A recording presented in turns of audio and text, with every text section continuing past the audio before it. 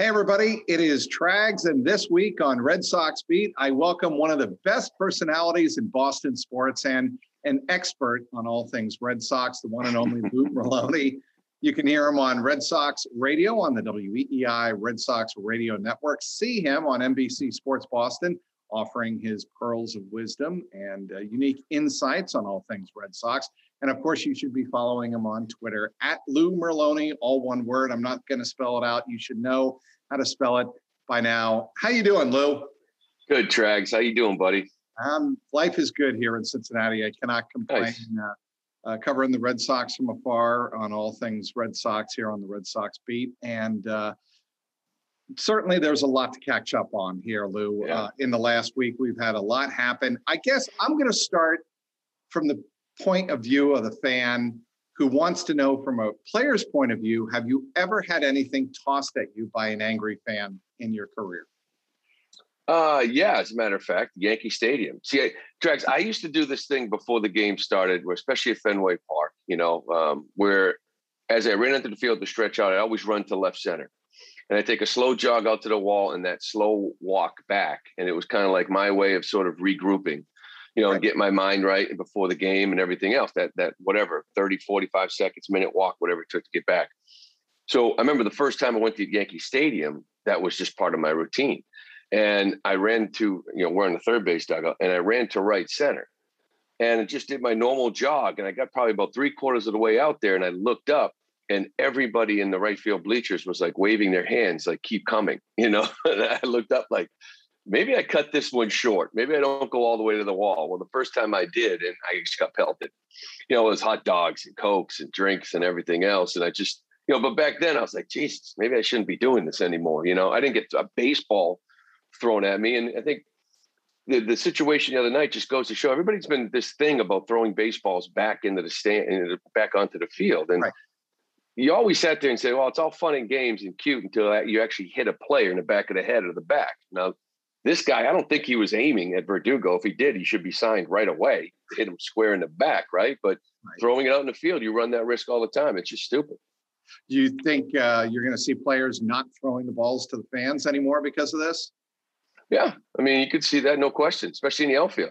I think it's great. You go to games now, Trags. I don't know if I feel like they throw 3, 4, 5, 6 dozen baseballs out to the stands each and every night, which I think is a great thing. Well, I'm going to keep throwing them out there. If you're going to throw them back at me and hit me, that's not going to happen. Well, okay, to be fair here, what Verdugo was trying to do, he was trying to throw it to a Red Sox fan, right? And yeah, Yankee fan intercepted, caught the ball, and then eventually gunned it back at him. Yeah.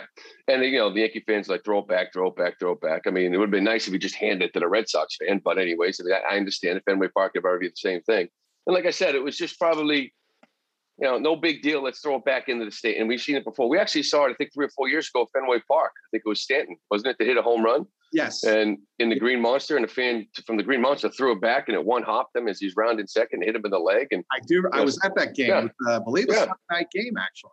Yeah. And I mean, but it's still stupid. There's no question about it. So they got to be careful. Well, I mean, what I found most interesting about that whole thing was Jarren Duran, in his first major league game, was the first guy to come over and try to calm down Alex Verdugo. I just found that was kind of surreal to me at Yankee Stadium. You have Jarren Duran getting his first major league hit off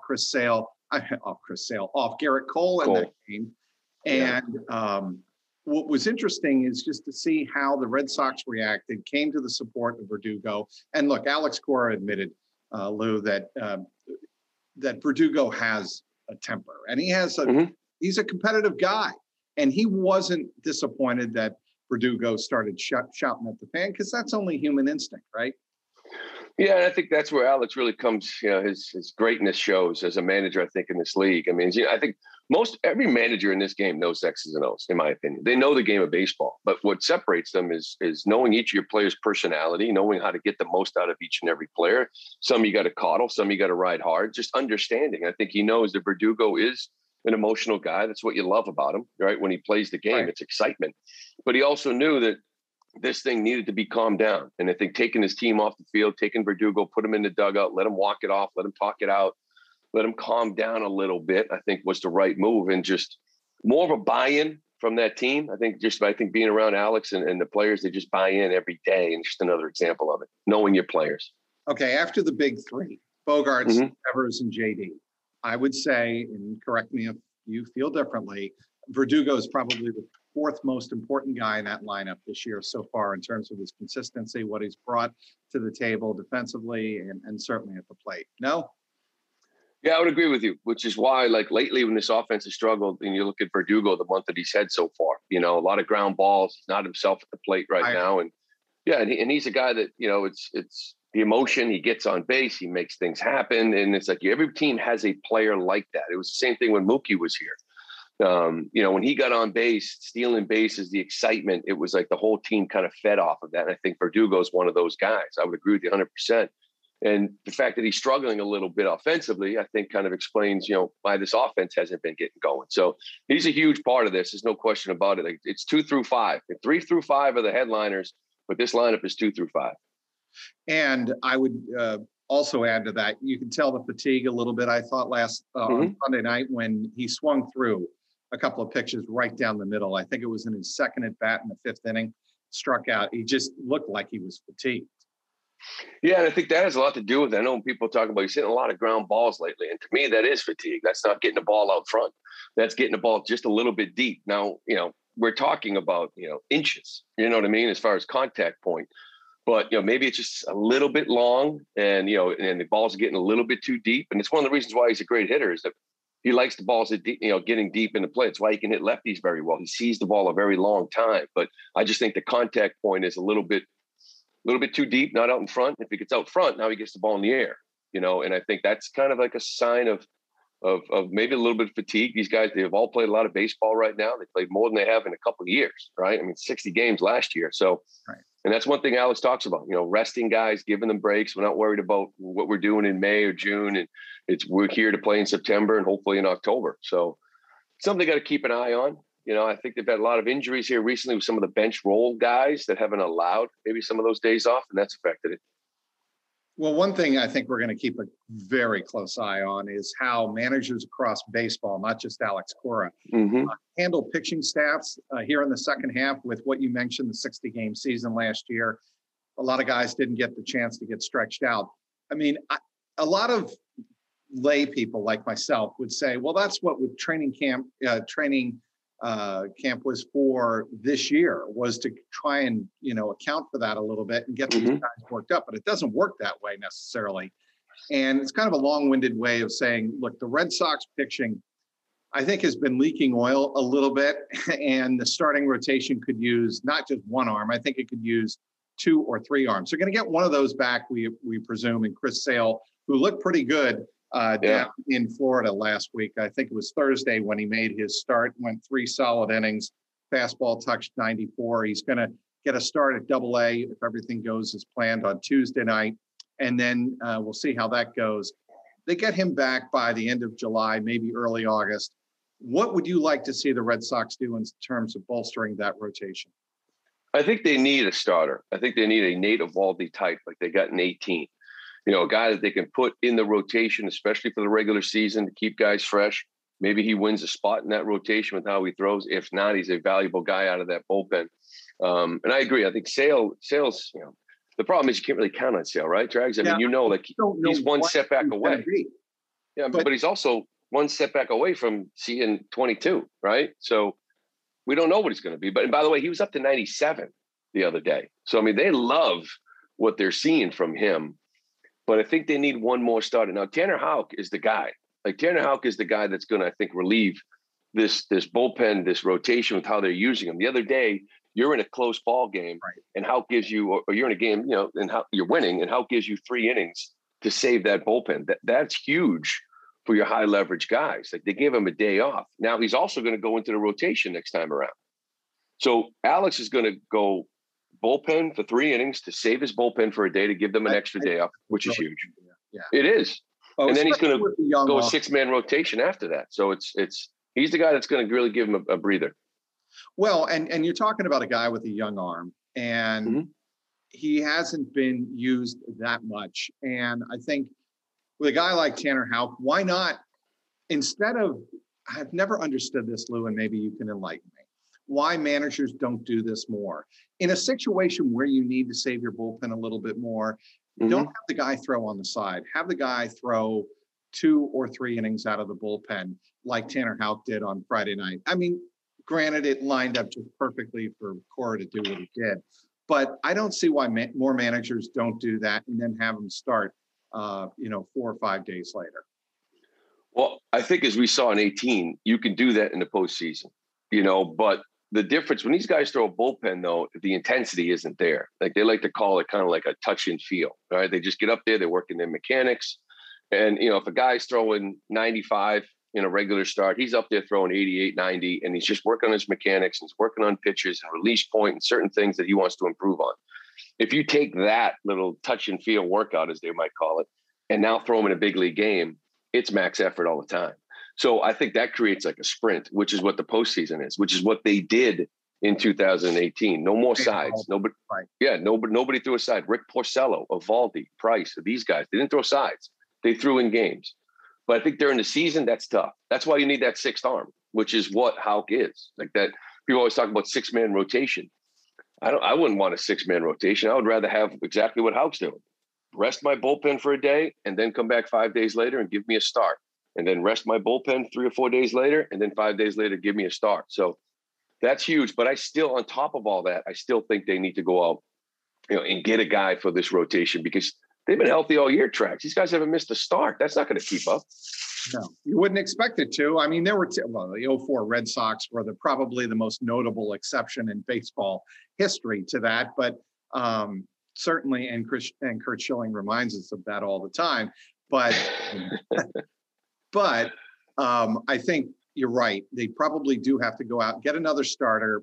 Trade deadline is July 30th this year, not the 31st, July 30th at 4 p.m. Eastern. And I'm just curious. You brought up one name, Danny Duffy of the Kansas City Royals, along with potentially Carlos Santana, right? Santana, yeah. Yeah, as a possible package deal with Franchi going back to the Royals. I don't think that's going to happen. No, me neither. But a guy like Danny Duffy, you do think could help the Red Sox. Max Scherzer is not going to happen. We agree with that? See, I agree. And Chaim Bloom said that, listen, this is one thing about him is he's versatile. He wants to keep everything open. He wants to look at all of his options. And he talked about how he'd be interested in a rental. But a guy like Max Scherzer or a guy like Anthony Rizzo that A-Rod all night long was talking about going to the Red Sox. I think those price tags for those rentals are a little bit too high. You know what I mean? For those types of guys. Duffy is a rental. I mentioned Carlos Santana because I think that's really the position of need as far as position players go. They need a first baseman. I mean, especially with the Royal last night going down with that hammy. They need a first baseman. But, yeah, that type of player. So I could see them getting a guy like that as a rental.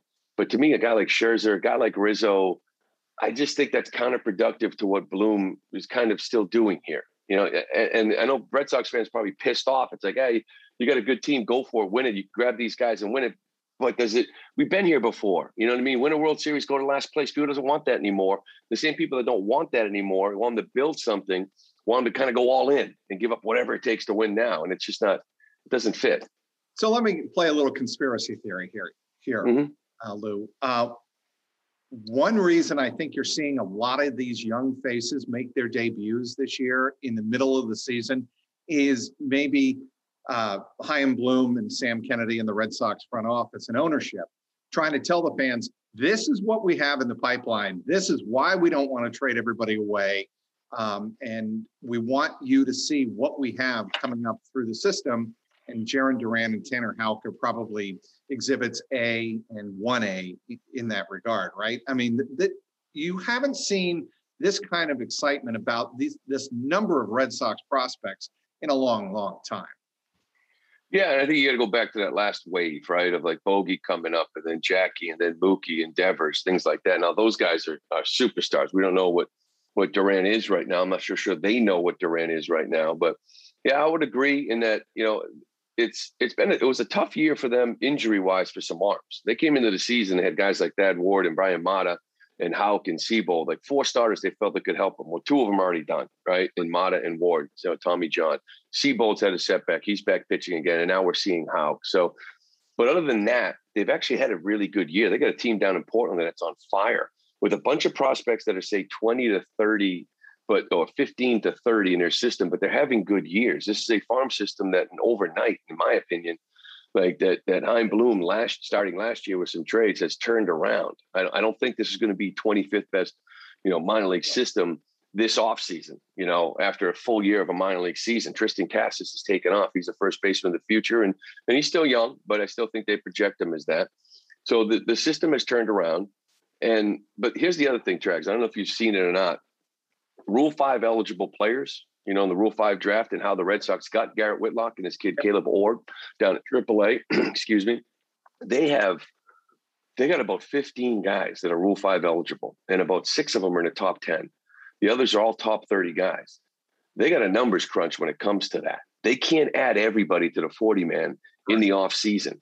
So this is where I think you could see Hein Bloom make some trades and maybe be a little more aggressive than people might think, because he just can't put everybody in the 40-man. And you don't want to lose these guys in Rule 5. So a guy like Jeter Downs is an example. You expect him to be probably put in the 40-man. Duran he's already up. There's a ton of guys that they love that are eligible. So you could see some movement there just because the numbers crunch. They don't want to lose guys for nothing like the Yankees did with Garrett Whitlock. Well, speaking of Jeter Downs, I think, and I agree, Barry Larkin made this observation on the Reds broadcast Sunday here in Cincinnati. You can never have enough talented middle and infielders because of their athleticism and their versatility. And that's one reason I think they hold on to a guy like Jeter Downs. No, you would. Yeah, I would agree. And the other thing too is he's tied into that Mookie deal. You know what I mean? So it's like, you're not going to just give up on a kid. He's going to be on the 40-man. They're not going to lose him if they don't trade him. He's an interesting case with a lot of these guys that kind of missed last year. Like, he kind of has his struggles in AAA right now. I'm not sure what he is. It's weird, right? Because when Pedroia was down in AAA as the second baseman of the future, he played second base. This kid's playing shortstop all the time. And so I don't know why. Like, I don't know what they think of him. Like, I saw him and I don't know. I got to see a lot more of him to really kind of be in love with that kid. But yeah, because he's tied in with that deal. They've only seen him for a year. He's going absolutely nowhere. Unless it's in a trade. Unless it's in a trade. But I'm going all over the map here. But Rafael Devers, could he eventually be an answer at first base? He could eventually. But I keep hearing that, but I don't know. They seem to want to let him ride it out at third. And, he, again, has had kind of a rough year, right? How many errors has he had? I can look it up here, but. Yeah, he's up there. But most of it comes in April, every single year with this kid. And he had stretches where I think he can play third base. I think he can play there for a while. Now, when you say eventually, are we talking 3, 4, 5, 6 years down the road? I think they want him at third base. Yeah. Yeah, I just, if you can have a more athletic guy at third base, better instincts, more consistent, I think that's the way to go. I'm obviously not saying take his bat out of the lineup. That's not the point I'm making here at all. But until a guy, they've got a number of options you've already mentioned. What do you think of Bobby Dahlbeck, by the way? Yeah, I think it's time to find a first baseman, to be honest with you. I've watched him a lot, and I was hoping that he'd be more than Michael Chavis. I'm just not sure he is. I think it's kind of a very similar guy. Michael Chavis? Yeah, I just think like Dahlbeck to me is just, he's a lot of power. There's just too much swing and miss, period. Like, it's just too much. It's been 3.5, 4 months. We saw it last year. We're seeing it now. I don't know where the adjustments come. And listen, everybody can get better, at some point in his career. But same thing with Chavis. But if you don't get the at-bats at a big level, do you get better? So I could see them moving on. I think they think Cassis is the first baseman of the future. And going back to third first, I think they continue to work with Devers. I don't think they're at the point where they feel like he can't play the position. I think he shows some consistency, and then he has lapses. But when you look at the big league landscape, it's like I can find a first baseman, I think, easier than I could find a third baseman.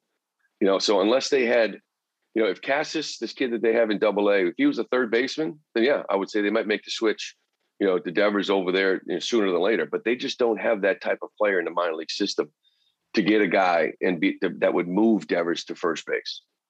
Speaking with Lou Merloni of the Red Sox Radio Network, you can hear him 2 to 6 p.m. Eastern every day on 93.7 WEEI, the OMF show. Be sure to listen to him and follow him on Twitter at Lou Merloni, all one word. Hey, sports fans, Bet Online, the fastest and easiest way to bet on all of your sports action. Baseball season in full swing. You can track all of the action at Bet Online. Get all of the latest news, odds, and info for all of your sporting needs, including MLB, NBA, NHL, and yes, let's not forget UFC and MMA action. Real-time updated odds and props on almost anything you can imagine. Bet Online has you covered for all of the news, scores, and odds. It is the very best way to place your bets, and it's free to sign up. Before the next pitch, head on over to Bet Online on your laptop or mobile device and take advantage of the 50% welcome bonus on your first deposit. Bet Online, your online sportsbook experts. Don't sit on the sidelines anymore. Get in on all of the action. Don't forget to use that promo code CLNS50 to receive a 50% welcome bonus with your first deposit. Bet Online, your online sportsbook experts. Back with Lou Merloni of the Red Sox Radio Network and OMF, 2 to 6 p.m. Eastern on WEEI 93.7. Lou, how's Mo? He's good. Yeah, I got a little dog yesterday. Dogs. I love dogs. How old? Yeah, he's a little over 8 weeks, little Frenchie. We got him yesterday. So like I said, even though that game sucked last night, I still got a new dog. So I had that going for me. But he's cute. He's cute. Cried all night, but we'll get through it. Yeah, just like a little newborn, right? You got to take care of your dogs. I don't know. I have too much going on here. I'm in and out of the house too much to have a dog. Although I've given it great consideration. My 2 daughters are going to be here in the area. My Janie's going to be a senior at Miami of Ohio, and Emma is going to start a freshman here at University of Dayton. Oh, nice. Yeah, thank you. Congrats. Get them to, I'm looking forward to having the 2 daughters in town at least for 1 year. 1 year carryover. Let's get back to these Red Sox. They're still in great shape. You pointed out on Twitter, they've lost their last 3 series. They've lost 6 of their last 9 games. But the standings, they're in great shape still, 56 and 38. They're a half game ahead of Tampa Bay. How do you read Tampa Bay? Are they a team you see pulling away in the second half, or are they going to just be what they are, a 95 win team, 90 to 95 win team, and the Red Sox will be right there with them? Yeah, I kind of still see them there. Now, if they had Glasnow, and we'll see what his deal is, but if they had him, it'd be maybe a different story. I think that team offensively has got a little more punch than maybe we've used to in the past. I always love their pitching. I love their young pitching. That's the thing. They're not going away. I mean, they've got young arms that in the next 3 or 4 years are going to be there with or without Glasnow. So I like that team to be there. I think the team that I'm actually more nervous about in the AL East is Toronto. Yeah. Like, I think they scare me. They scare me more than anybody, and if they can get their pitching, their offense, Springer is kind of back. Vlad Jr. is out of control. So that's a team that worries me probably more than anybody in that division. And I think it's funny because expectations change, right? At the beginning of the year, everybody in Boston Tracks was saying 79.5 wins was Bet Online, over under, and you were just sitting there saying, personally, I was like, they're going over. Like I had them at 87 wins, but people had under. People thought they were awful. People, after what we saw the year before, but it's a whole new pitching staff. And now all of a sudden it's turned into, they better not choke and they better not blow this. Well, they're a good baseball team. I don't think they're running away with the division. Like people are saying they had a 4.5 game lead a few weeks ago. That's because they won 8 or 9 in a row. They're, I think, 12 and 8 in their last 20. Yeah, they've struggled recently. They're not going to run away with this thing, but they're not going anywhere either. So I still, if they don't win the division, I don't think it's a choke job, but I think they should make the playoffs. I'll say that much. So with Chad Jennings of The Athletic last week on this very podcast, I brought up this comparison, and you will have a even deeper appreciation perhaps than will Chad of this. The 78 Red Sox, that's what this Red Sox team reminds me of. I think the 78 Red Sox had better pitching, certainly a better starting pitching, but that's what comes to mind when I think of this team. And I just don't know if Tampa Bay is like the 78 Yankees or not, if they can catch fire, or if Toronto can come from behind and be like those Baltimore teams of the early and mid 70s. That's what they used to do. We remember the 74 Orioles that I'm showing my age here. I know. That I was going to say 78. I was 7 years old, Trags. You know, I mean, I don't have that big of a grasp on it. They went 33-8 in their final 41 games, I believe it was, and caught the Red Sox. But that's the kind of team I think we're looking at with the Red Sox here. They can mash, but will their pitching hold? Yeah. And I think that's fair. I think that, again, it is. I try to keep perspective. I thought they were a good team, but I also understand that this is year one of a rebuild, and not just at the big league level, but the minor league level, and where they are and what their future looks like as far as next year goes. Erod, I don't know. He's a free agent. We'll see what they do with him. He's got to start throwing better. He looked good the other night.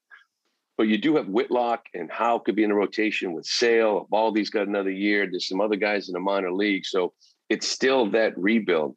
I don't think they're running away with it. Again, I think Toronto could be that team. They had a big weekend, and now you got a series with them again. And you got to start winning series, if you're the Red Sox. It was funny because Christian Vasquez said something the other day, I think last night, saying that we need to start acting like a first-place team and be a little cocky about it. No, I don't want that at all. I want the opposite.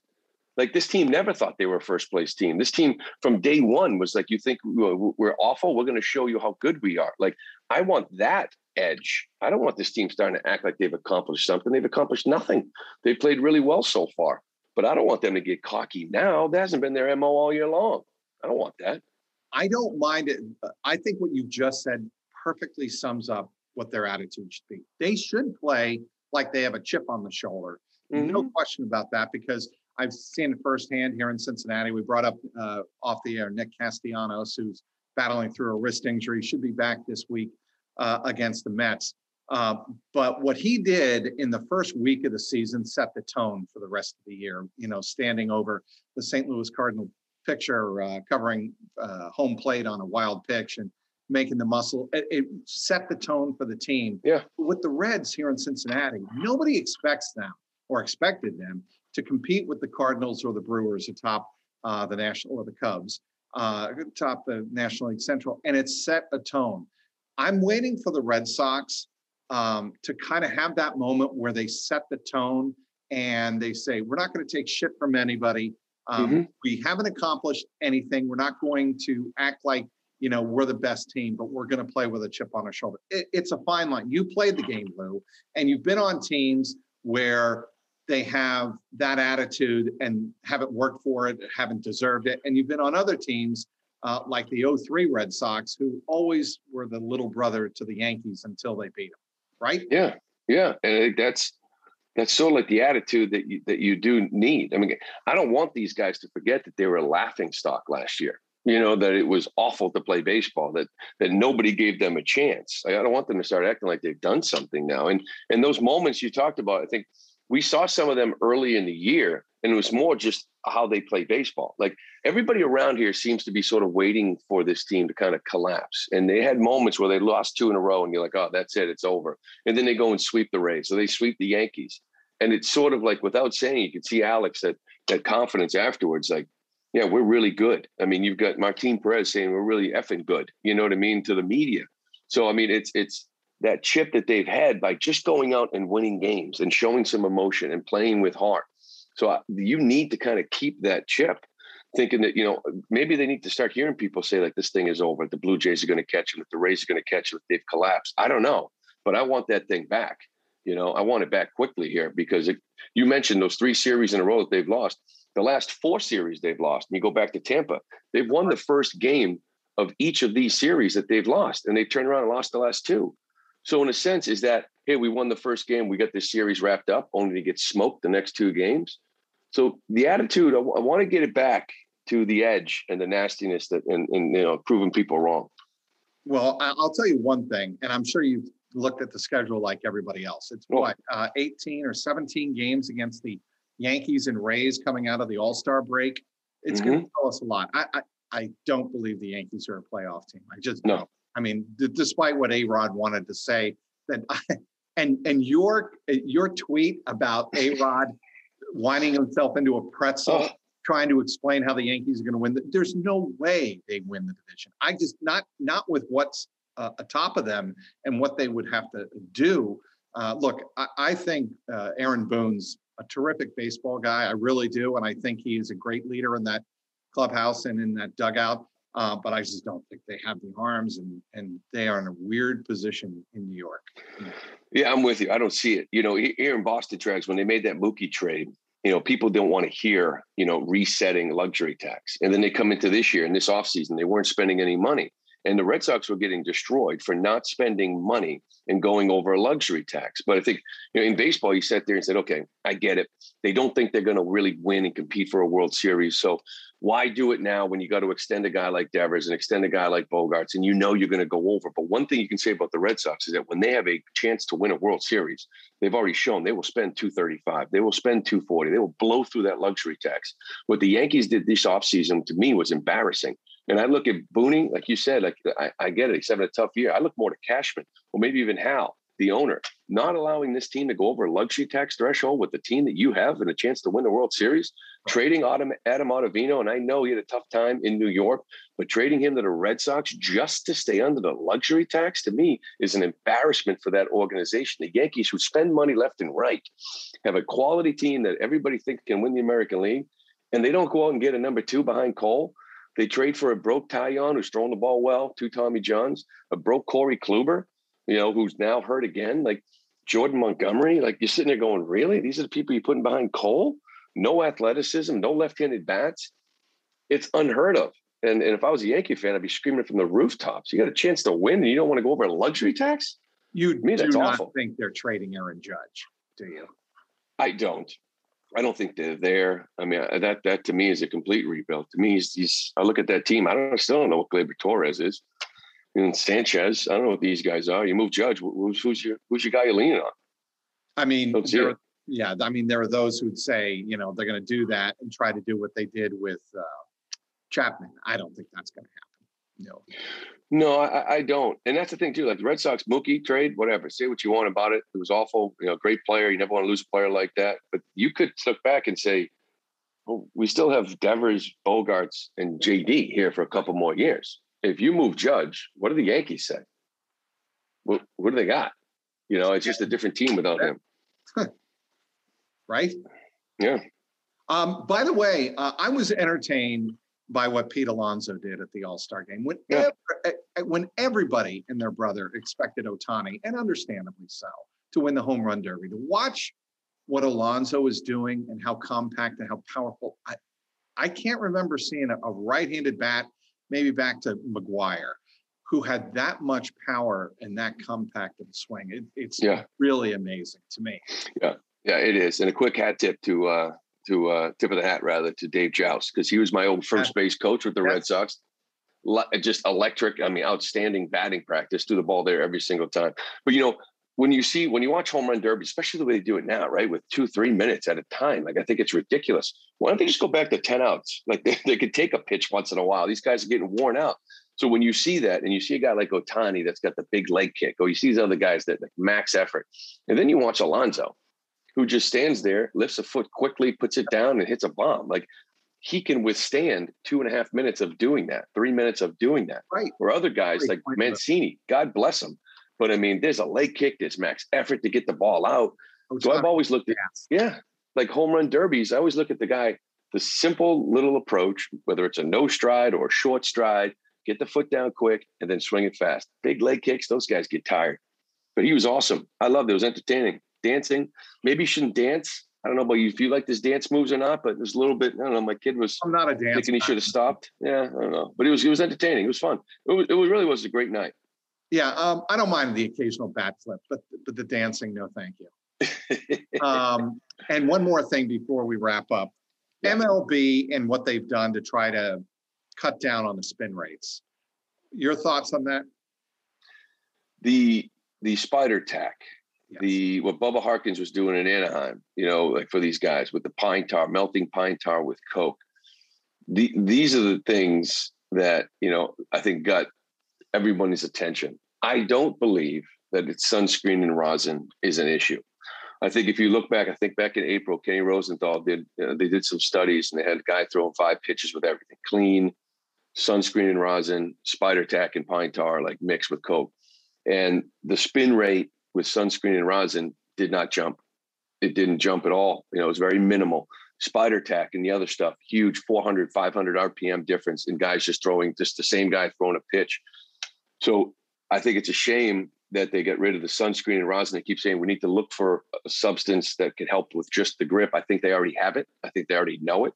I just think they wanted to get rid of everything and start from scratch and then figure out what to do next. So the guys that are abusing that other stuff, I think you saw in that 1 week, dropping 300, 400 RPMs. A guy like Garrett Richards here in Boston doesn't even know how to throw a baseball anymore. And he talked about it. I feel bad for the other kids that are out there in 98 humidity that can't use the sunscreen to just help for a grip, because I don't believe that affects spin rates at high rates. So you can still use the rosin though, right, Lou? I mean, yeah, you can, but that doesn't, I don't know, it helps a little bit, but it's the sunscreen that gets enough tack to just get the grip on the ball. The other stuff is out of control. And it just goes to show you that sometimes you just can't have nice things. I mean, you see people abuse, they abuse it. They're always looking for the edge. But another thing too, Trags, it's about analytics. It's so overwhelming in this game that now we're signing pitchers based on spin rate and thinking that we can do. So if I'm a pitcher and people are getting signed based on spin rate, what can I do to improve it? All right, buddy, come on over here. Listen, this is what I do. And you start learning and listening to people and start trying it just to survive in the game. So to me, it was very similar to the steroid era, to where guys were using it and they were just like, then they started abusing it, right in front of our eyes with McGuire and Sosa and Bonds. And it was just like, okay, this is getting so bad that now we have to address it. Well, it's been great catching up, Lou. You too, Trags. Good seeing you, pal. I haven't seen you in a while. Yeah, that's why I wanted to have you. You look good, man. Hey, thanks. You look good as usual. I'm just trying to put a little product in my hair, keep my hair looking young, because that's all that matters, Lou. I know I'm going off the beaten track here, but all that matters is what people think of you. I hear you. Well, we think very highly of you out here still, Track. So there you go. Lou. I appreciate that very much. Thanks for being on. I want to thank everybody for downloading today's podcast. Thank our terrific guest, the one and only Lou Merloni. You can catch him, obviously, on the Red Sox Radio Network. Catch him 2 to 6 every Monday through Friday Eastern Time on the OMF show on 93.7 WEEI FM. I want to also thank our terrific sponsor, betonline.ag. For Lou Merloni, the one and only Sweet Lou, I'm Mike Petralia, and this has been the Red Sox Beat Podcast, powered by CLNS Media.